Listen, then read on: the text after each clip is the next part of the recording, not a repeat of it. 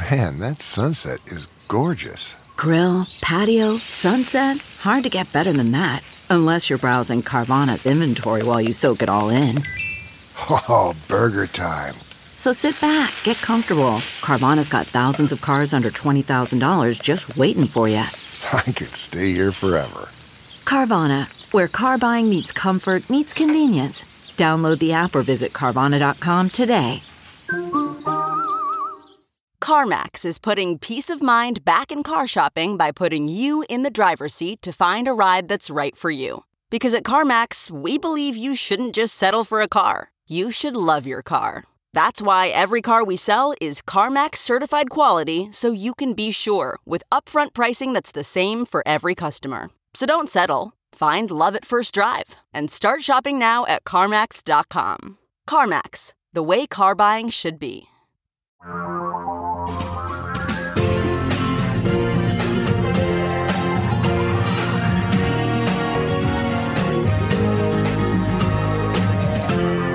This is the Thom Hartmann Program. Yesterday, Louise and I were walking along the Columbia River. There's this kind of walking trail that we go on just a few blocks from our house. And when we would pass people, we would all move 6 feet apart. And I still had to come up with something better. If you have any suggestions, something better than happy pandemic. But because people are like, they're not talking to each other. I mean, this is what my friends in Scotland and the UK were telling me over the weekend when we did this Zoom conference call. It was like, yeah, we go out for a walk and people stay away from you 6 feet away, but they also are afraid to talk to you. They don't even establish eye contact. We don't know the new protocol. And so I'd just been trying to break the ice and say happy pandemic. One guy said, yesterday he laughed. He says, I've never heard that one before. Most people laugh when I say it, but kind of dark humor, I guess you would call it. Trying to make something out of this incredibly gruesome situation. That's the sad and simple reality that we're all facing right now, is that because Donald Trump spent 2 months ignoring his own spy agencies, ignoring his own Department of Health and Human Services, Alex Azar, for goodness sakes, the guy who doubled the price of insulin when he ran Eli Lilly. Alex Azar, the head of HHS, asked for $2 billion for personal protective equipment. Back in February, the Trump administration cut it by 75%. But anyhow, as we're looking at this, we're all experiencing shock and anger and frankly, nightmares. I mean, there was a period the week before last where almost every night I was waking up in the middle of the night with bad dreams. That's largely past. I think, this is how we process stuff. I haven't had a nightmare, and none of them were nightmare quality, but they were bad dreams that were bad enough to wake me up. This is how we process stuff. This is how our mind processes stuff. About what we're dealing with here is how Donald Trump created this crisis in the United States and is now claiming that, 3,000 people died in China, but if 200,000 die here, I did a really good job. We now have more than twice as many confirmed cases in the United States, population 300 million, as China does, population 1.2 billion. You say, I don't trust the numbers out of China. Well, look at South Korea then. South Korea has had fewer than 300 deaths through this whole entire period, and they're only adding a couple every day. We're adding hundreds every day, and we're on the verge of adding thousands. I'm talking deaths, not new cases, every day here in the United States. So, as we're watching this guy lie and procrastinate and grandstand and BS us, and of course blame everybody in sight, there's a larger emotion, I think, beyond the fear that the nightmares may reflect. There's a larger emotion, I think, that's reaching deep into the lives of probably most all of us, and that's grief. I am grieving the loss of normalcy in my country. I am grieving the failure of our national leadership. In my lifetime, there has never been an administration this incompetent. And I think, frankly, in the history of the United States, there has never been an administration this incompetent. Herbert Hoover, when the stock market crashed in 1929, dithered and did nothing for 2 years, basically, on the advice of his Treasury Secretary, Andrew Mellon, who said, it'll just flush out the dead wood. The economy will come back much healthier if you just let these failing companies die. In fact, his phrase, Andrew Mellon's famous phrase, was liquidate everything. Well, finally, by 1932, and throughout 1932, in fact, Herbert Hoover started putting into place stimulus measures. He got legislation passed. He got a Reconstruction Act put into place. Now, they weren't big enough. They were just a start, but he at least was trying to do something. Trump, he leaves it up to Nancy Pelosi. So we're grieving the failure of national leadership. I can tell you, I am grieving the loss of my physical connection to my kids, the ability to go out and have dinner with them or visit them in their homes or sit around and play board games with them. We're trying to figure out ways around this, and not just my kids, my grandkids, my wife's mother, our parents. I think we're all grieving that. I think we're a nation in grieving, and we haven't come to terms with it yet. We're grieving the reality that we will soon be grieving the death of friends and family. We're seeing national figures. Chris Cuomo, CNN's Chris Cuomo, the brother of Andrew Cuomo, the governor of New York, was just diagnosed with COVID-19. He's got fever and chills. He says he's going to do his show from his basement. He's self-quarantining in his family's home. He's particularly flipped out that his mother came over a couple days ago because she's lonely. And his older brother, Andrew, had just given them hell for that. We're grieving the loss of work. Work actually is an important thing. Work for many people gives some meaning to their life, in addition to a paycheck and benefits. We're grieving the loss of our paychecks. We're grieving the loss. I'm taking no pay anymore. And I've got it, much better than most people. I still have something to do. And I still have a company that at least is supporting a couple of my employees. Knock wood. But I think, I know there are millions of Americans who are grieving the loss of their paychecks. And Donald Trump says, well, we'll send them $1,200. Right. Rent is due for many people. Mortgage payments are due. Credit card payments are due. Is a one-time $1,200 check going to help the way that help is needed? No chance. And yet the White House yesterday, when they were asked about Nancy Pelosi's suggestion that we should send a couple $1,000s to everybody in the country every month on a regular basis to keep people above float, like Germany is doing, and France is doing, and Denmark is doing, and Finland is doing, and Iceland is doing, and Norway is doing it. I mean, I could just go through the list, right? Like basically all the countries of Europe are doing. They said no. The White House said no. We've done our stimulus. No more spending. And several Republican senators have said the same thing. But we're grieving the loss of income. And the rest of us are grieving the loss of income for the rest of us. I mean, those of us who have not lost income or who will be able to get through, are on Social Security or something, we're grieving the fact that our friends and neighbors are losing their income. Yet we're figuring out ways through this crisis. I'm taking daily walks, I'm meditating. I found some exercise videos on YouTube that I'm doing. Because being sedentary, just sitting around, will kill you. It's not good for you. Louise and I are trying to, we normally walk a couple miles a day. We're trying to up it to 4 or 5 miles a day. I'm taking long hot baths with a good novel. I've done that much of my life, but, it's good relaxation. We're binge watching TV, not the news, but, right now we're binge watching Outlander. This last season that's now on Prime is much less violent than some of the earlier ones. We're Zoom conferencing with friends. We're FaceTiming with family and friends. I'm venting on Twitter. So those are the things that I'm grieving, and those are some of the ways that Louise and I are coping. How about you?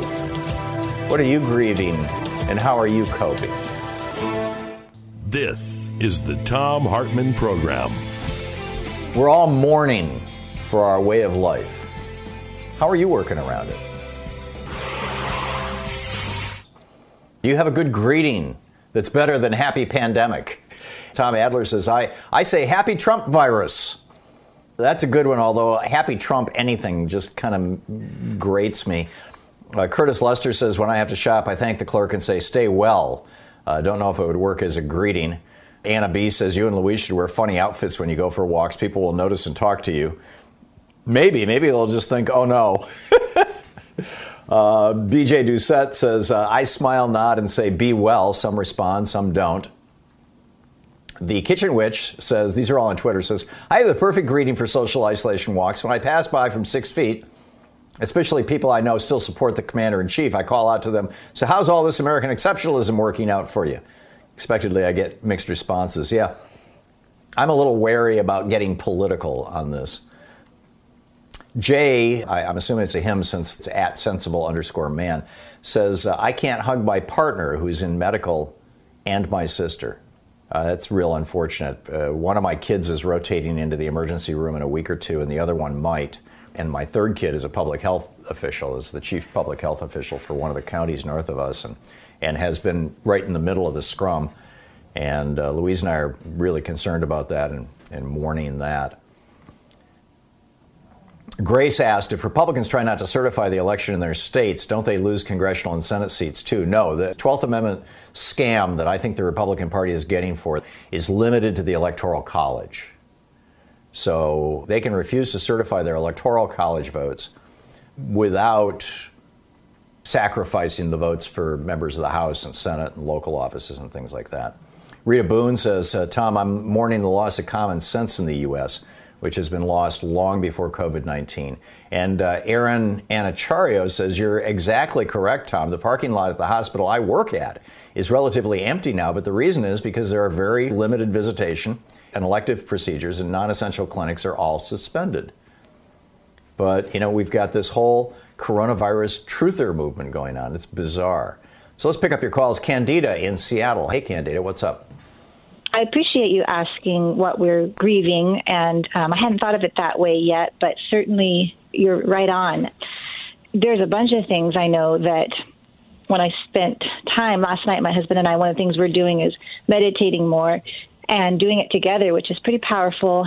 And when we were doing a meditation last night with community online streaming, and it was a teaching in giving, or taking and giving, taking other people's suffering, letting it ripen upon you, and then giving back that they would be free of their suffering. And it's a pretty powerful thing to do. And when we were done, I realized I felt this really deep sense of grief, and I realized I had been disconnecting from feels overwhelming, which is the suffering of others. And so, during that, I had this profound experience of just needing to break down and cry. And for the healthcare workers, they're on the front lines, and their families, and the seniors that are home alone, and the women that are experiencing domestic violence that have to be home, and the acutely ill, and the kids that are going hungry. I mean, just this letting it in finally. While I think I thought I was protecting myself by not thinking about it too much, it's different than reading the news, which I definitely have to shelter myself from. But certainly letting myself touch into that tender pain that other people are experiencing, it's a huge grief. And I'm doing a ton of things to take care of myself. Walking, you had mentioned that, doing lots of walks, running, just to get my body moving, doing a lot of yoga, meditating more and more, drinking less alcohol. Yeah. At first it was this is a way to kind of cope with it, not over drinking, but just having a drink each night. And now I feel just acknowledging that that's probably not the best way to do it either. Yeah. Gardening, definitely, you and Louise, my husband and I, we watch a lot of funny shows. We're very mindful about watching things that make us laugh. And also with my sons, which I'm very, very fortunate to be able to have both of my kids at home. And so just really recognizing that as much as we can here, because we have a lot, because we are still all healthy, to be grateful for. I'm being grateful for Inslee for what he's done in this state to really shut things down. So focusing on that, but then also letting the suffering and the grief of what this is is actually, I think, really important and healing. That's extraordinary, Candida. What a great list. Thank you so much. I really appreciate that. Thank you for the call. I spent a week with the Dalai Lama back in 1999 or 2000. Every afternoon we had about a 4-hour audience with him. There was a group of us. There's a movie about it. It's called Dalai Lama Renaissance, narrated by Harrison Ford. I tell you that to establish some authority for explaining what I'm about to say, which is that the Dalai Lama walked us through this meditation of compassion. I mean, he's the Buddha, he's the reincarnation of the Buddha of compassion. And it was very similar to what Candida just described, just opening your heart to the suffering of others and taking it in and then releasing it on their behalf, essentially. And it was really powerful. And Candida, you just reminded me of that. I haven't done that in years, so I'm going to put that in my meditation this afternoon. And, we'll see. Thank you very much for that. Denise in Calumet, Michigan. Hey, Denise. I think one of the things we're missing the most is being able to go to church. This is like the most important time for Lenten season and the Passion of Christ, and I just think that this is a time when we should be remembering the suffering and being able to give more. So that's what I'm missing. I would think, Denise, that this might be a great time for us all to start new rituals in our families. You know, my mentor, Gottfried Mueller, every Friday night in his home, they would light 7 candles and say a prayer and have a glass of wine and then not do anything until the end of the day Saturday night. And he's Christian. But it was a ritual that, Louise and I adopted, and many people we know have adopted. In fact, we did with our little group based on his work, that we had this Zoom meeting with people in Scotland and Ohio and Colorado. Friday afternoon, in fact, the Shabbat. We did that together. One of our friends in the UK had her son light the candles on the Zoom feed. So thoughts on that, Denise? New rituals that might work for your family? Maybe this is a new Easter ritual that you can create? Well, we are doing our masses online, and we're sharing the sacrament of the Eucharist spiritually. There's prayers you can do for that. And, we're doing a lot of, spring cleaning, but right now you can't even bring anything away to the charitable. I mean, everything's closed, but we're getting things ready to, when this is over, bring everything away. We're doing okay. We know we're doing it better than others. I mean, we live on the lake. We get to look out at the lake every day. We can go sit on our deck, even though it's still winter here, on a warm day. I mean, we're doing okay, but we're just feeling bad about everybody in this world. And I've been, Thom, I've talked to you a lot in the last few years, and I've been politically depressed. So we watch the news, but when Trump is on, we have to switch it. We can't look. Yeah, I had to turn him off yesterday when he started his campaign rally conference. Louise and I put on a 15-minute YouTube exercise video. and I was exercising with the little dumbbells. And then when we finished with that, he was still on. And so, we went to another network. We went to the BBC. Because the Animal Planet's saving my life. Yeah, there you go. And our cat. Yeah, and our dogs, yeah. Half the members of our family now have found those videos for cats over on YouTube, where it's birds and squirrels and mice, and all their cats are watching TV now. And then we're watching our cats watching TV. So, Denise, I got to run, but thank you for the call, and thanks for a great conversation, as always. I really think we're all in mourning more than anything else. I think that's the dominant emotion that is sweeping this country right now. How are you dealing with it? You're listening to Thom Hartmann. Visit ThomHartmann.com for audio and video archives. Your support group for We the People. Sometimes Louise and I just crave a restaurant-quality dinner at home without doing all the work or driving. Well, Cook Unity is the first chef-to-you service delivering locally sourced meals from award-winning chefs right to your door every week. And it appears to be less expensive than other delivery options. Go to cookunity.com/Hartmann with 2 N's, or enter the code Hartmann with 2 N's before checking out for 50% off your first week. We just received our first meals from Cook Unity, and what a huge difference it is to get the best chefs in the country to bring creative, delicious meals to us and you every week. Every meal is handcrafted by chefs and made in local micro kitchens, not large production facilities. We just had the Chipotle maple glazed salmon with green beans and mango pico de gallo. It had everything we love in a meal. They have all sorts of options like vegan, paleo, pescatarian, gluten-free, and more. Menus are posted 2 weeks in advance, so you have plenty of time to choose. Experience chef-quality meals every week delivered right to your door. Go to cookunity.com/Hartmann with 2 N's, or enter the code Hartmann with 2 N's before checking out for 50% off your first week. That's 50% off your first week by using the code Hartmann or going to cookunity.com/Hartmann. Okay, picture this. It's Friday afternoon when a thought hits you. I can spend another weekend doing the same old whatever, or I can hop into my all-new Hyundai Santa Fe and hit the road. With available H-Track all-wheel drive and 3-row seating, my whole family can head deep into the wild. Conquer the weekend in the all-new Hyundai Santa Fe. Visit HyundaiUSA.com or call 562-314-4603 for more details. Hyundai, there's joy in every journey.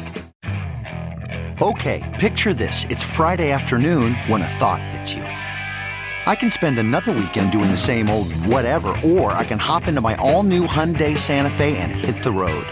With available H-Track all-wheel drive and 3-row seating, my whole family can head deep into the wild. Conquer the weekend in the all-new Hyundai Santa Fe. Visit HyundaiUSA.com or call 562-314-4603 for more details. Hyundai, there's joy in every journey. Okay, it's time to commit. 2024 is the year for prioritizing yourself. Begin your new smile journey with Byte, and you could start seeing results in just 2 to 3 weeks. Just order your at-home impression kit today for only $14.95 at Byte.com. Byte clear liners are doctor-directed and delivered to your door. Treatment costs thousands less than braces, plus they offer financing options, accept eligible insurance, and you could pay with your HSA, FSA. Get 80% off your impression kit when you use code WONDERY at Byte.com. That's BYTE.com.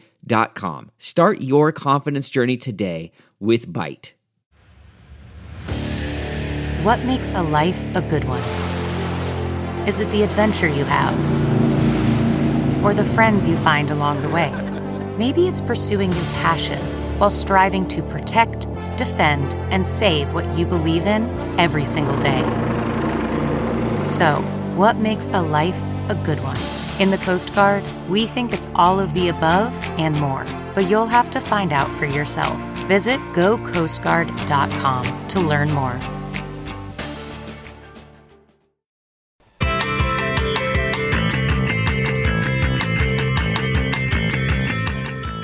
Rob in Tacoma, Washington. Hey, Rob, thanks for watching us on Free Speech. What's up? Normally, I would be driving around for my job and listening to you on the radio. It's different than I'm sitting at home making tea and cleaning the kitchen and, of course, watching you on TV, so that's a little bit of a change.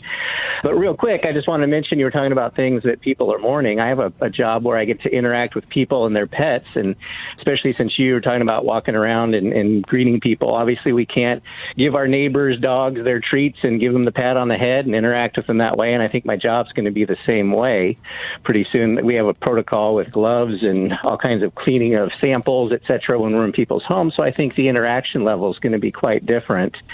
And that's kind of a quick mourning thing. But oddly enough, no one really talks about, well, what would it be happening in this pandemic if Hillary was in office? And I think either way, based on the fact that we lost February, at least thanks to the Donald's ignorance and willful ignorance, really. But I think we would have lost February anyway. And the reason I say that is because I think, having listened to Rush, anytime I want to yell at my phone saying that's not true, I'll flip it over. But I was listening when he was still calling it the common cold, folks, less than 3 weeks ago, really. Right. But I think because of the way the media on that side pushes things, we still would have this absolute backlash of people saying it's their constitutional right to continue to, continue commerce and activity in America. We'd be battling this on a different level. We'd still be battling the right. I'm sure all that's true, Rob, but what Hillary Clinton would not have done 2 years ago is she would not have disbanded the pandemic response force in the National Security Council and the pandemic response force inside the Department of Homeland Security. And those two agencies, those two departments and those two agencies would have been providing us with guidance, particularly one of the National Security Council. They knew back in December, they would have known in December what was going on, because that's when the spy agencies were reporting it to Trump and to the State Department. And then in January, when we got our first infection here and South Korea got their first infection, I have to believe that a Clinton administration would have been doing the same thing South Korea was. They would have taken the WHO test kit standards. They would have gotten. It took South Korea 1 week to get 10 companies making those things. We could have easily done the same thing here in the United States. But I agree that there would still be the coronavirus truthers out there, and they'd probably be 5 times as many of them. Yeah, probably. And I think it would be different perspectives, meaning that the blue states probably would be in much better shape right now because we would have been proactive and listened to the science and actually listened to reason. But I think in the red states, which they're about to learn a painful lesson, I think that's where that would have been a lot stronger, and I think it is in a way now. But I think you're right. I think that's the next level, is where Trump's base is going to realize, wow, this is pretty serious. And as their family members get sick and their communities have to deal with this, they'll hopefully figure that out. So I think they're going to turn on Trump. What I'm curious about is, are they going to turn on Sean Hannity? Are they going to turn on Laura Ingraham? Are they going to turn on Lachlan and Rupert Murdoch? Are they going to realize that while these billionaire oligarchs were preparing their own shelters and canceling Rupert's birthday party so that he wouldn't be exposed to anybody, at that same time they were paying people to lie to them on Fox News? I'm wondering when or if that's going to happen. Bill in Lake Elsinore, California. Hey, Bill. Thanks for listening to KPFK. What's up? I'm a blind individual, so I'm going to speak on that in a second. Birds have returned in droves out here. I mean, there are tens of thousands now just having a ball outside. So there's one positive aspect, and the weather's real nice here. Bill, is that seasonal, or is that because there's not so many people around to scare them off? Because it's a ghost town. It is a ghost town. But being blind, I was wondering where the nightmares were coming from. And thank you for answering that question for me, because they've been bizarre. But I always live in isolation, and I've been fearful since I got lost in my mom's kitchen when I lost my vision. And you want to know what real fear is. But I agree in them, man. The pandemic becoming something's not right out there. Thank you, Tom. Love it. Yeah. Thank you, Bill. Thanks for the report, and thanks for the insight. That's remarkable. Brian in Tacoma, Washington. Hey, Brian, your thoughts? My sense of grieving is mainly the most underlying one is mainly that through all this suffering and all this pain that we're dealing with, that some of it could have been avoidable if Donald Trump was a better human being and president. We won't have learned our lesson. Like, it'll all be for naught. Like, we're just as divided and partisan as ever. His popularity's ticked up. So I want out of this suffering, at least there's a silver lining, and I don't see it. Actually, his popularity is starting to go down, and his marks on how he's handling the coronavirus is going down. And his campaign is freaking out that when this starts hitting red states, and it's going to hit Florida next week in a big way, and the week after that, it's going to start hitting other red states. When this starts hitting red states, you are going to see Donald Trump just fall off the edge of the earth, poll-wise. Brian, thanks for the call. Mike in Lomita, California. Hey, Mike. Hi, Tom. I was just hoping to elicit some prayers or thoughts for comfort for a lady named Marie, who just lost her 24-year-old son to pulmonary embolism secondary to a viral pneumonia. Beautiful lad and young man from our church who died without his mother being able to hold his hand or explain anything to him on the demise. So one of the things I've done to fight the isolation and torpor is to go to Patreon and kick in a little for your show and Stephanie Miller, because I can't imagine being in this isolation without your shows. And another is that our governor has called for retired health care people to sign up for a volunteer course, so I just went online and did that against all my better judgment, given my age. Wow. So you're a former healthcare worker? Yeah, I retired 4 years ago at the age of 70 because I thought that was old enough. But be very careful, Mike. I won't have that much choice if what we're hearing about is not addressed in terms of protective care. But anyway, what I'm mourning for a much longer period than young Quentin is the loss of our civic norms and the bending over backwards of members of our press to not notice that we're in the hands of a psychopath. I mean, we're all in the 7th Cavalry, and Custer is in the White House. That's a great metaphor. It just occurred to me, too, as you said, that loss of civic norms. Suddenly it hit me. I'm mourning the loss of the ability to go to a theater or a restaurant. I'd never realized how important those things were to me, or how meaningful they were, I guess is the better word. Or even to aggregate with a simple, modest number of like-minded souls. Yeah. It's considerable deprivation. Yeah, it's going to be a long time before before we can get back together in any way other than virtual like we have right here. Mike, thanks a lot for the call. It was very thoughtful. Sure. I appreciate the feedback. Cliff in Santa Clarita, California. Hey, Cliff. Instead of saying happy pandemic when you're taking your walk with Louise, get a funny hat and a little $3 red clown nose. You don't have to say a word. Just try to make eye contact with people as you pass them along the way. Squeeze the wheeze? Honk the nose? No. Did you ever listen to that Firesign Theater album, We're All Bozos on This Bus? Oh, man. I got some Firesign back then, but I don't remember that one. It's good chunks of it are online. It is so hysterical. Oh, yeah. Those guys were great. Oh, they were brilliant. Yeah. I don't know if you remember, one of your callers last week mentioned the Antichrist, talking about Trump. And I don't give it much credence, Tom, because we remember, Tom, Ronald Wilson Reagan, 666. Remember how much we heard that back then? Well, if Reagan hadn't cut the deal with the Iranians and committed treason to make himself president, you would not have Trump president right now. You never would have had neoliberalism if Jimmy Carter had gotten another term. Well, I agree with you there. But that wasn't the reason. That wasn't the explanation for Reagan's presidency or his dirty deeds. It wasn't the Antichrist thing. Anyways, Tom, we have this horrific, amazing pandemic ravaging the globe. We're in a mass extinction, which for some reason never gets covered. Climate change. Yeah, I don't think this is an extinction event. Oh, you mean the larger environmental one? I get it. Yeah. I get it. Totally. Yeah, I get it. Cliff, I got to run, but thank you for the call. It's great to hear from you.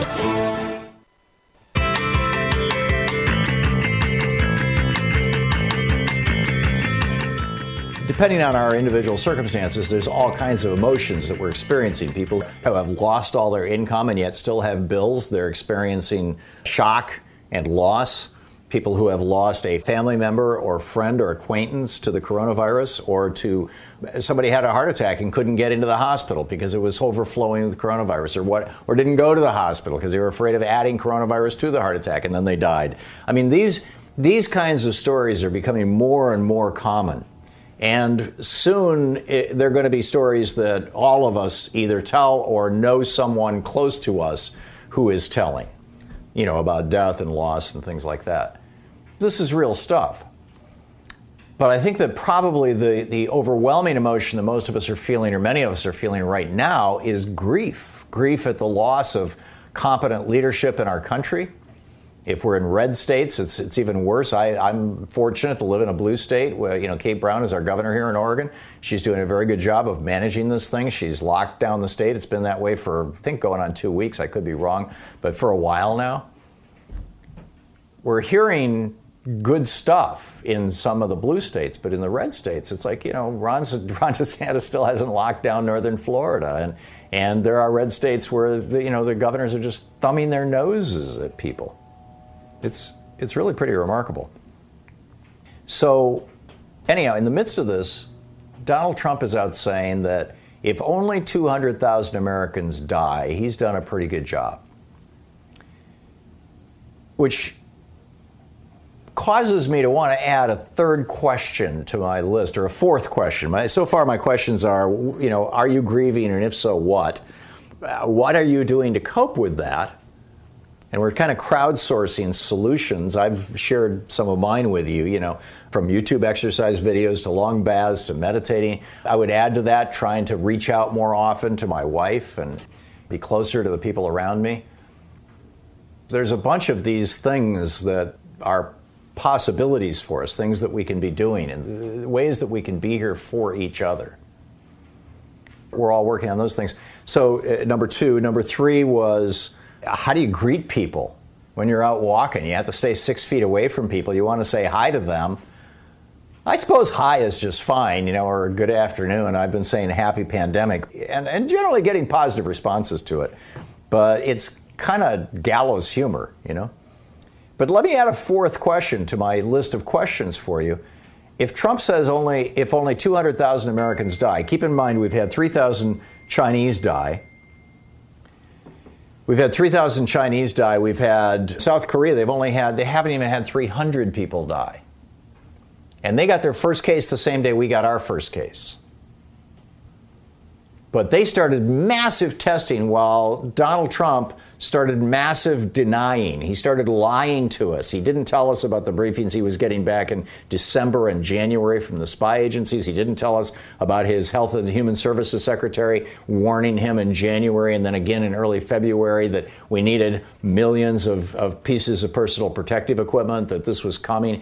He didn't tell us. I mean, he not only didn't tell us, he lied to us about all those things, as did virtually all the hosts, or at least all the opinion hosts on Fox so-called news, as did pretty much the entire right-wing hate media panoply, or whatever you call it, pantheon.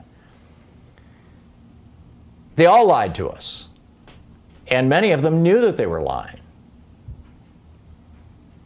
And now, we have this consequence. Now, in the blue states, where the governors were actually listening to the scientists instead of listening to that fool in the White House, they actually started doing something, and they started doing something fairly quickly. But in the red states, they've been doing nothing, and it's going to get really, really bad in the red states. Mark my words, as a consequence of this. And that's going to take Trump down, and I think it's going to take a lot of Republicans down. There's going to be a reckoning in the fall. But to my fourth question, if Trump says that he's done a great job if only 200,000 Americans die, I need to take the word only out of there. If Trump says he's done a great job if 200,000 Americans die, it raises a question in my mind: what does he think his job is? What does this guy think his job is? If he's done a great job and 200,000 Americans are dead, more than died in Hiroshima and Nagasaki combined, a third of what we lost in the Civil War, 4 times what we lost in the Vietnam War. I can't do the math on 3,000 to 200,000, but, it's like, what is that, almost 100 times, maybe 70 times more than died on 9/11? If he thinks that's a good job, what does he think his job is? Does he think his job is to kill Americans? Does he think his job is to, clean out the blue states? Because so far it's been hitting blue states, right? It's been hitting big cities. It's, it hit Seattle, blue state, Washington. Jay Inslee, he's a snake. It's now hitting Louisiana. Oh, John Bel Edwards, he's a Democrat. We're not going to send him what he wants. It hit New York. Andrew Cuomo, a blue state, Democratic governor. They're what they're doing? They're taking the masks and respirators that we send them, and they're selling them out the back door of the hospitals. Honest to God, Donald Trump has said that 2 days in a row on television. This mealy-mouthed con man in the White House is blaming healthcare workers and hospitals for his own incompetence that is causing them to be on the front lines of a massive pandemic and perhaps even facing their own deaths as a result of his incompetence. I mean, consider that for a moment. So what does he think his job is? See, I have an opinion about that. I have a theory. I think Donald Trump, and I've said this before, I've been saying this for months now, maybe even years. It's hard to remember that we're 3 friggin' years into this presidency.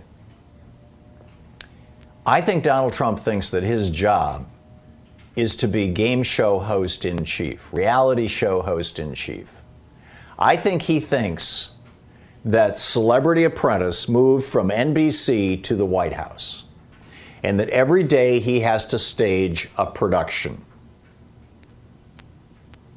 He used to stage his production in front of audiences of thousands of adoring fans. Now he's staging his production in front of tens of millions of Americans who are watching with slack-jawed amazement and horror. We're watching this reality show, the Trump reality show, every day on TV. Actually, I've stopped watching it. I just can't. I'm sickened by it. But people are watching this going, really? He said that? I mean, again, yesterday he was blaming nurses and doctors and paramedics and EMTs and janitors and orderlies, saying that they're stealing. They are stealing these products and selling them out the back doors of hospitals. There's no evidence that that is going on. So that's what I think he thinks his job is. But let me add that question. And, then I've got, we've got a pile of news here that I want to get to.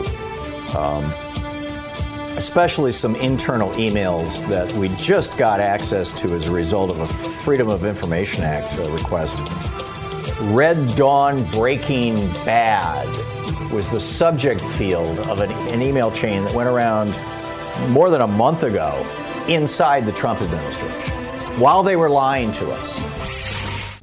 This is the headline over at Raw Story. Internal emails revealed Trump administration officials were warned about lack of protective gear early on.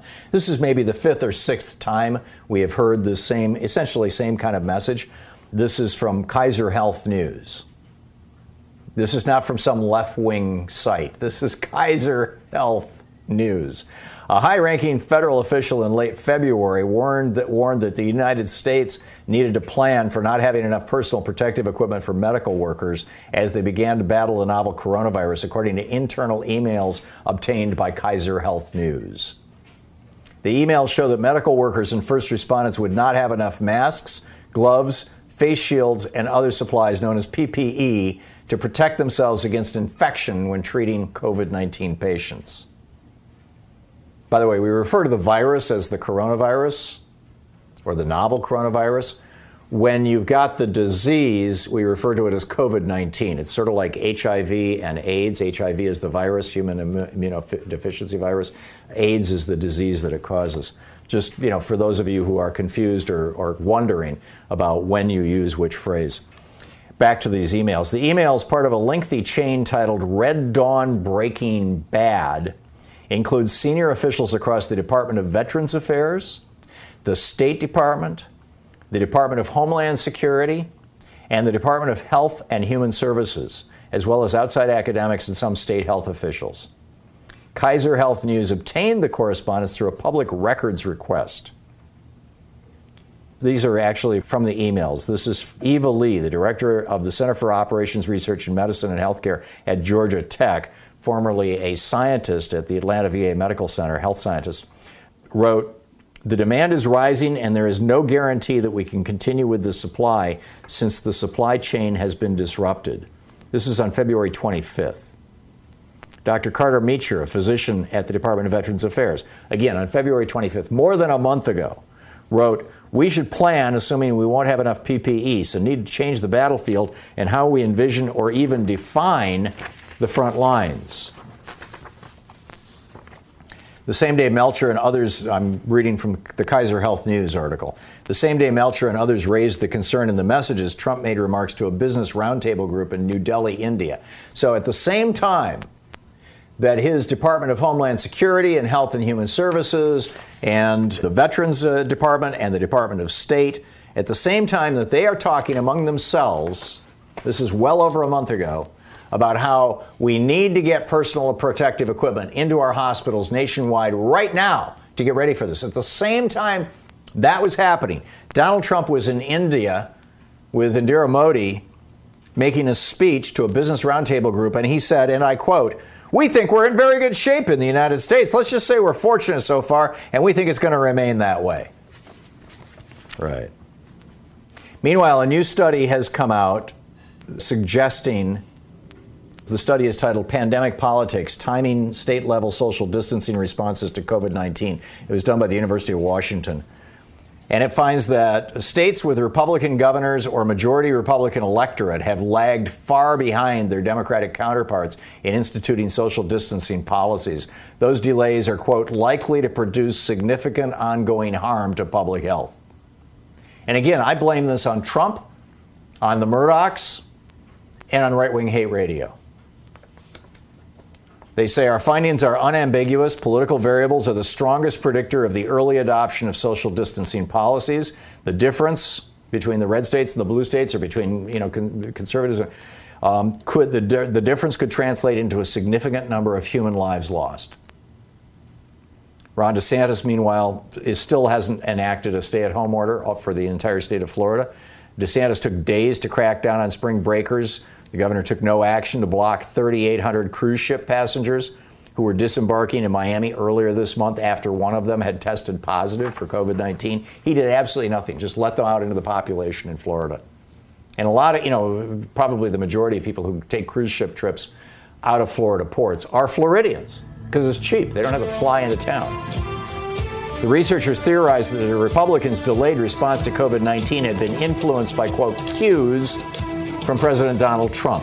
Trump, quote, this is from the study, quote, strongly signaled that the coronavirus was an exaggerated threat or even a hoax, a position that was magnified and reinforced by Republican-leaning media outlets.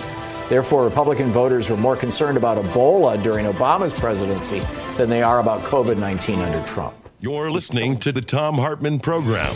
The Boston Globe today saying Donald Trump has blood on his hands. 3,000 so far. And he's saying if it's 100,000 dead Americans, he did a great job.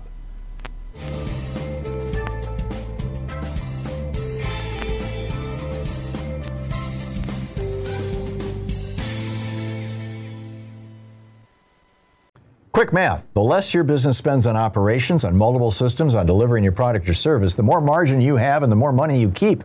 With higher expenses on materials, employees, distribution, and borrowing, everything costs more. NetSuite is the #1 cloud financial system, bringing accounting, financial management, inventory, HR, all into one platform and one source of truth. With NetSuite, you reduce IT costs because NetSuite lives in the cloud with no hardware required. It's accessible from anywhere. You cut the cost of maintaining multiple systems because you've got one unified business management suite. You improve efficiency by bringing all your major business processes into one platform, slashing manual tasks and errors. Over 37,000 companies have already made the move. So do the math. See how you'll profit with NetSuite. By popular demand, NetSuite has extended its one-of-a-kind flexible financing program for a few more weeks. Head to netsuite.com/Hartmann with 2 N's. netsuite.com/Hartmann. That's netsuite.com/Hartmann. I normally find bras to be so uncomfortable and constricting, but Skims has changed that. You know I love Skims underwear, so I finally tried their bras, and Skims has delivered again.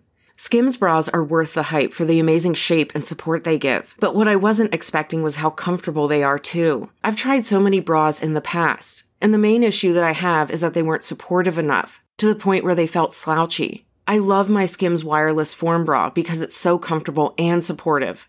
The older I get, the more I care about actually being comfortable in what I wear every day. And with my wireless form bra, I no longer have to sacrifice my comfort for the support I need. Shop Skims bras at skims.com, now available in 62 sizes, 30A to 46H. Plus, get free shipping on all orders over $75. If you haven't yet, be sure to let them know we sent you. After you place your order, select podcast in the survey and select our show in the drop-down menu that follows.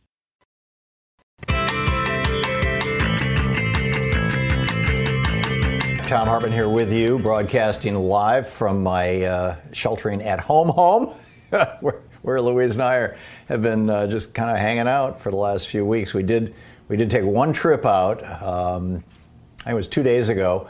One of our daughters needed her scrubs because she's going back into battle with this virus. So we had to drive them over to her house, and we were able to see our grandchild, although we stayed in the car and she stayed 6 feet away, and we threw the scrubs at her, and it's, oh man. But we're finding our way through this.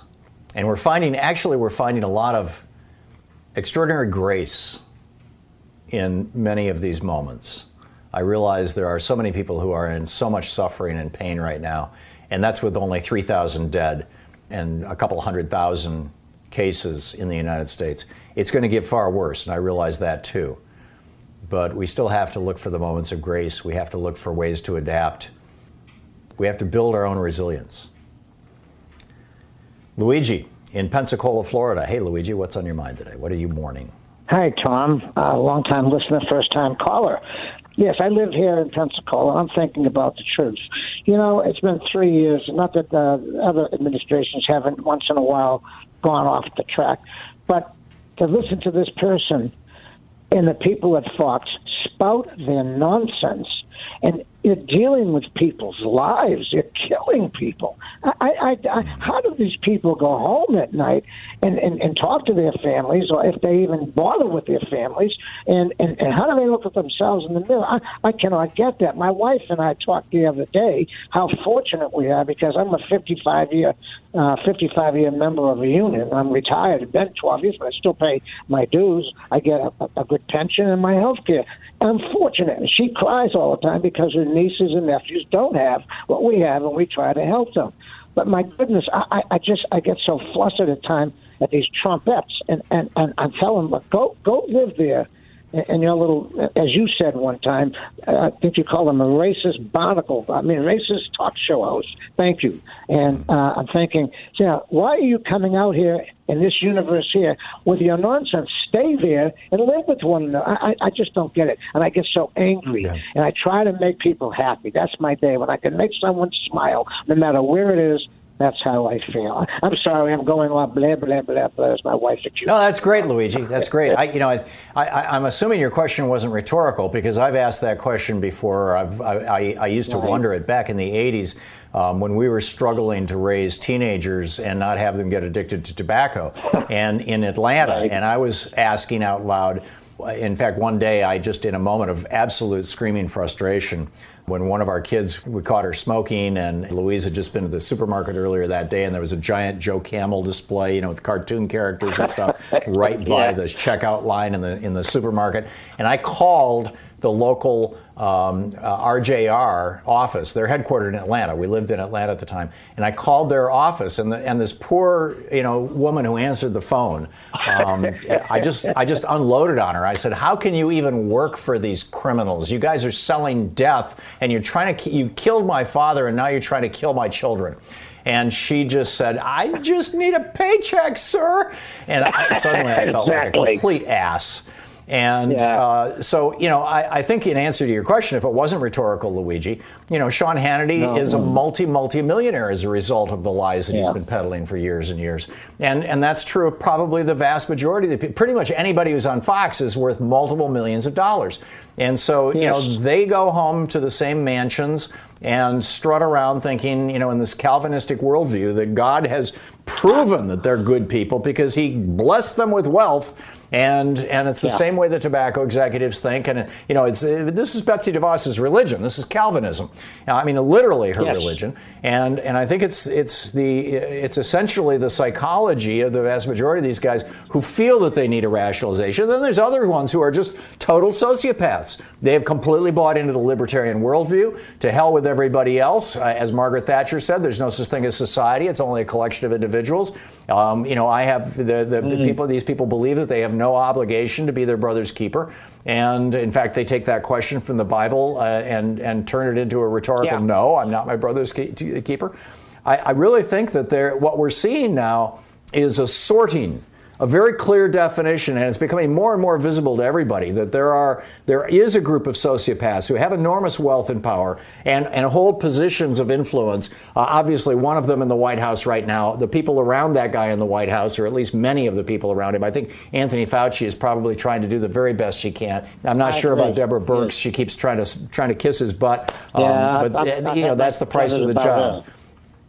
Yeah, I think probably in the case of those two, they're thinking that, at least I can do some good here. I may have to kiss his butt every day, but at least I can do some good. Luigi, I got to move along, but thank you for the call. It's great to hear from you. Nancy in Belmont, California. Hey, Nancy.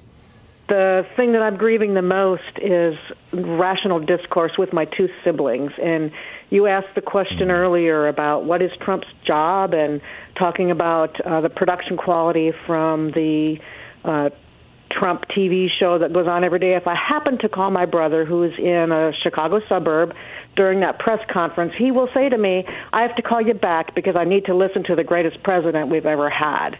So totally drunk the Kool-Aid and more worried about his financial portfolio than anything else that's going on.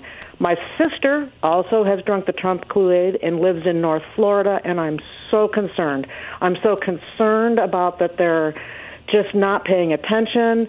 I can't really speak reasonably with them about it, and I just don't know how to deal with my own sense of just, are they going to do something crazy? And I don't know. That's the thing that I'm struggling with right now is personal family relationships. Yeah, and grieving the fact that you can't talk to your brother and sister. I can't talk to them about it. They repeat back the Fox News misinformation to me constantly. So, yeah, it's really both frustrating and terrifying. Yeah. In my, when I go for a walk particularly when I walk alone, that's my time to kind of talk to the sky. And one of the things that I'm constantly saying is, please awaken people. It's just, I think all we can do is pray for people like that and send them, and I will be there continue for to. them, be supportive of them. Yeah. And but I don't have a solution, but that's a solid one. Nancy, thank you for sharing that story with us. Thank you. Yeah, it's good talking with you. Sam in Ouray, California. Am I saying that right, Sam? Or Colorado, excuse me. Yeah, in Colorado, Tom. Appreciate you taking my call. Love your show as everybody else does.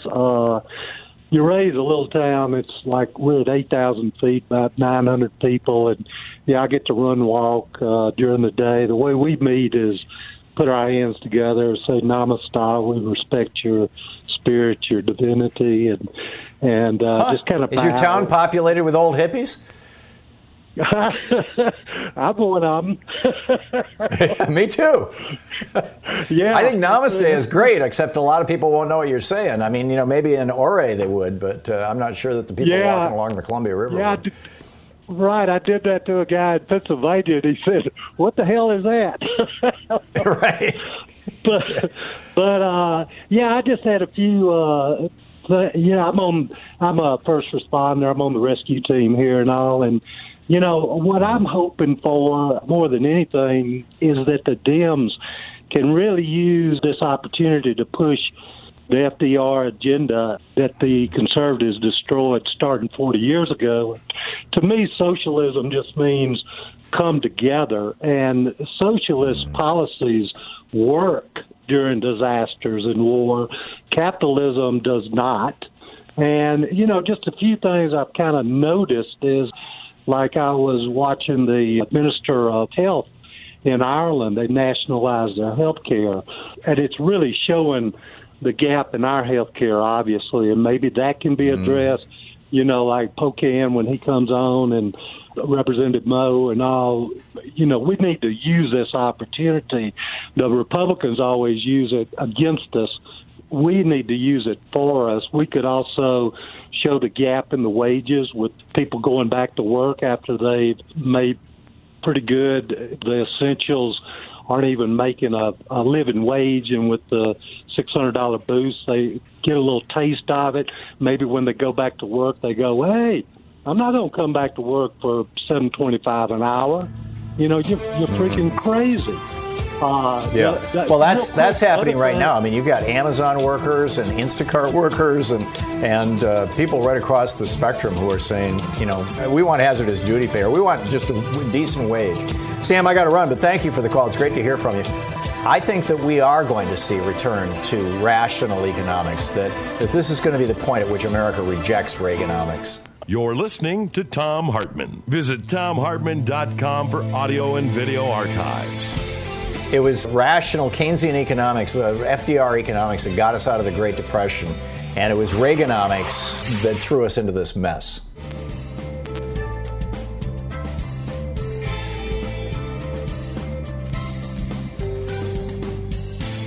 Mike in Kenosha, Wisconsin. Hey, Mike, what's on your mind? Hey, Tom. Cheese greetings from the shores of Lake Michigan. Okay. I like to say cheese as a greeting because you can't head. help but smile. Right. And well, in Wisconsin, people will get it, but here in Oregon, I don't think anybody's going to get it if I said cheese. Yeah, but at least you're looking at somebody who's got a smile on their face when they say cheese back. You can't help but smile. Yeah. So I think I'm going to just have to go back to saying hi or something like that, because somebody on Twitter pointed out that if you say happy pandemic and that person has had a person die in their family, I mean that's a greeting that isn't going to be useful very much longer. Agreed. I'd like to invoke that, even in challenging times like we face today, it's really an opportunity. And I refuse to be feeling helpless or the feelings of fear or despair.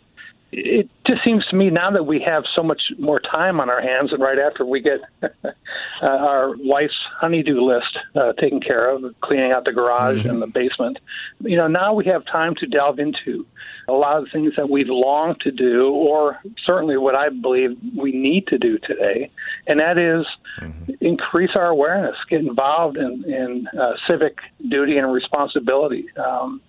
we have an opportunity now with, 70 million, 75 million people staying home to use our time in very, very wise, ways. And I think, just like, the tag, "You're it" mantra, this is it. This could be a very meaningful time and a godsend, if you will, of an opportunity for us to do what we need to do and learn about ourselves, what's important to ourselves, to our communities, and jump in and lend a hand. I think, the more that we do the right thing and we try our best to, create positive change, and we show people that you care, I think you're going to get it back to you many times over. Instead of being uncomfortably numb in this time, I think it's time for us to seize the moment, have a renaissance of awareness, and go out there and be useful and have a purpose. And if that doesn't, make you feel better, I don't know what will. I think we have a chance to do it, and right now is a great time to do it. You're absolutely right, Mike. Thank you. That was inspiring. It was a great one. Michael in Las Vegas, Nevada. Hey, Michael, what's on your mind today?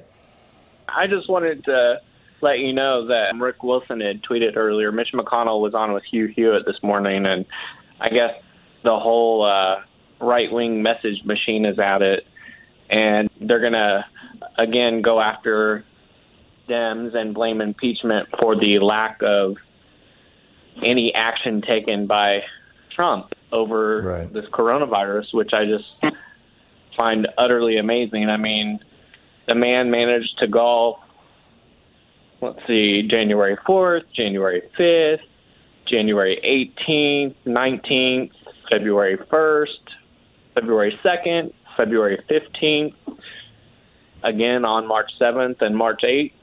It wasn't until the 13th of this month that he even declared a national emergency. Right. And I think do you recall the date, Michael? Because I'm seeing this all over Twitter and all over the right-wing websites, that the reason why the Trump administration was not prepared for this, they're starting to admit that they were not prepared for it. And the reason that they were not prepared for it was because Trump was preoccupied with impeachment. When did the impeachment vote happen? I don't recall, frankly. It was before Christmas, well before Christmas, wasn't it? Well, the impeachment vote itself, was in the House, was in December. But are you talking about him being acquitted? Yeah, in the Senate, yeah.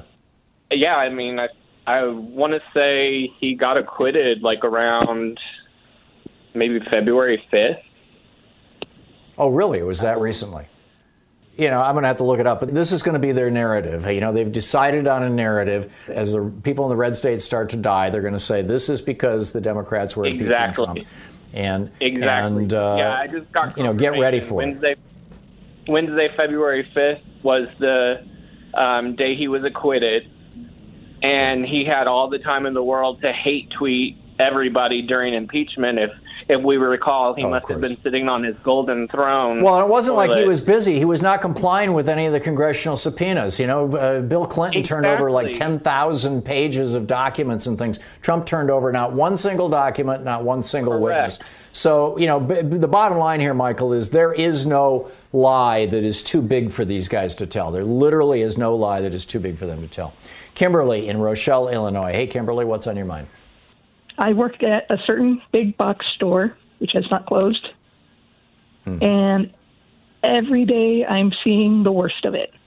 What do you mean? Every day seems to be Black Friday over and over. People are not obeying any of the suggestions. We have masses of people, and mainly families with small children, coming in every day, shopping, visiting, wandering around. And it makes me very angry. I used to like my job. I get mad every day. But where is Rochelle, Illinois? Are you in a rural area or in the middle of the city? Northern Illinois. It's in between like Chicago and Rockford. I guess my question is, it seems like in the urban areas where you've got frankly more Democrats, you have people who seem to be more well-informed about this and are behaving well. And in the rural areas, you've got people who just watch Fox News and they seem to be ignoring these rules. And that's it. I seem to be a little dot in a big state. From what I've seen, people are treating it like a joke. I've had people laugh at me when I try to step back from them and distance. We've had angry people screaming and getting in our face. And it's just, please go home. Please stay home for the safety of your family, if not yourself. You know, I worry about what I bring home to my family. But on the flip side, we're trying to make the best of it when I am home. We Zoom. I actually have set up this afternoon. I'm going to Zoom with my aunts and uncles and cousins, and we're going to have a family dinner through video. That's great. That is great. We're going to be doing that every next night weekend with our kids. We actually have been going old school. We avoid the news. I frankly get my sanity from Progress and Free Speech TV and you and Stephanie Miller, but we've been watching Dick Van Dyke every night. Oh, that's great. Isn't it ironic that that's in New Rochelle, which is where this New York explosion started? Yeah. It's amazing. But we've been watching that. And then also the arts. I'm a theater person. You brought up theater earlier. And I am very involved with my community theater. And I was actually going to be in a couple of shows coming up and directing this summer. It's all canceled. It's all postponed. But we've looked at how many artists and the art that has become available online. So we found several links that are showing Broadway shows for free. And you can see the stage show and maybe shows you've never seen or would have had opportunity to go and see. And these are performances that are being done without audiences, or these are just former performances? They were former performances. It's like 2 nights ago we watched Mean Girls, the musical. And it was the Broadway show. It was in front of an audience, but they had recorded it. So you still see the show on stage as it was. And it's fantastic. Was that Netflix or Hulu or what? How did you find it on YouTube? That one was on YouTube. And it's like there are several on YouTube. There's also, if you go, I believe, On Stage, which is a theater blog, they had links to it, to all the different shows that are available. Oh, really? And so we've been doing that, and I myself am an artist, too. I usually host paint parties or craft parties. And now with Zoom, I'm actually putting together to do a paint party online. Still interactive. Have you used Zoom before, or is this your first excursion? We've used it a couple times. Actually, we had our theater board meeting using Zoom. And I had kind of heard of it. I hadn't really used it, and now it's just the greatest thing ever. And they must be getting such a boon from this because everyone's using it. It's a great way. They are. Their stock price was up 150% this year. Right. Luckily, our world has shrunk where we can still communicate. We can still see each other without being near each other. I think a whole new world of stuff is opening up in some ways. As much as we're mourning the loss of some of the things that we had, our old normal, the new normals are coming along. And some of them are going to persist for quite a while. Kimberly, thank you for the call, and thanks for all your stories. They're marvelous. I really appreciate it. Don't forget, democracy is not a spectator sport, and there's a lot you can do just from home to help participate in our democracy and strengthen our democracy. So, electronically speaking, get out there, get active, tag, you're it. And, be nice to somebody, reach out to somebody, find ways to not just make the best of this, but improve on this. We'll see you tomorrow. Have a great afternoon. Be safe.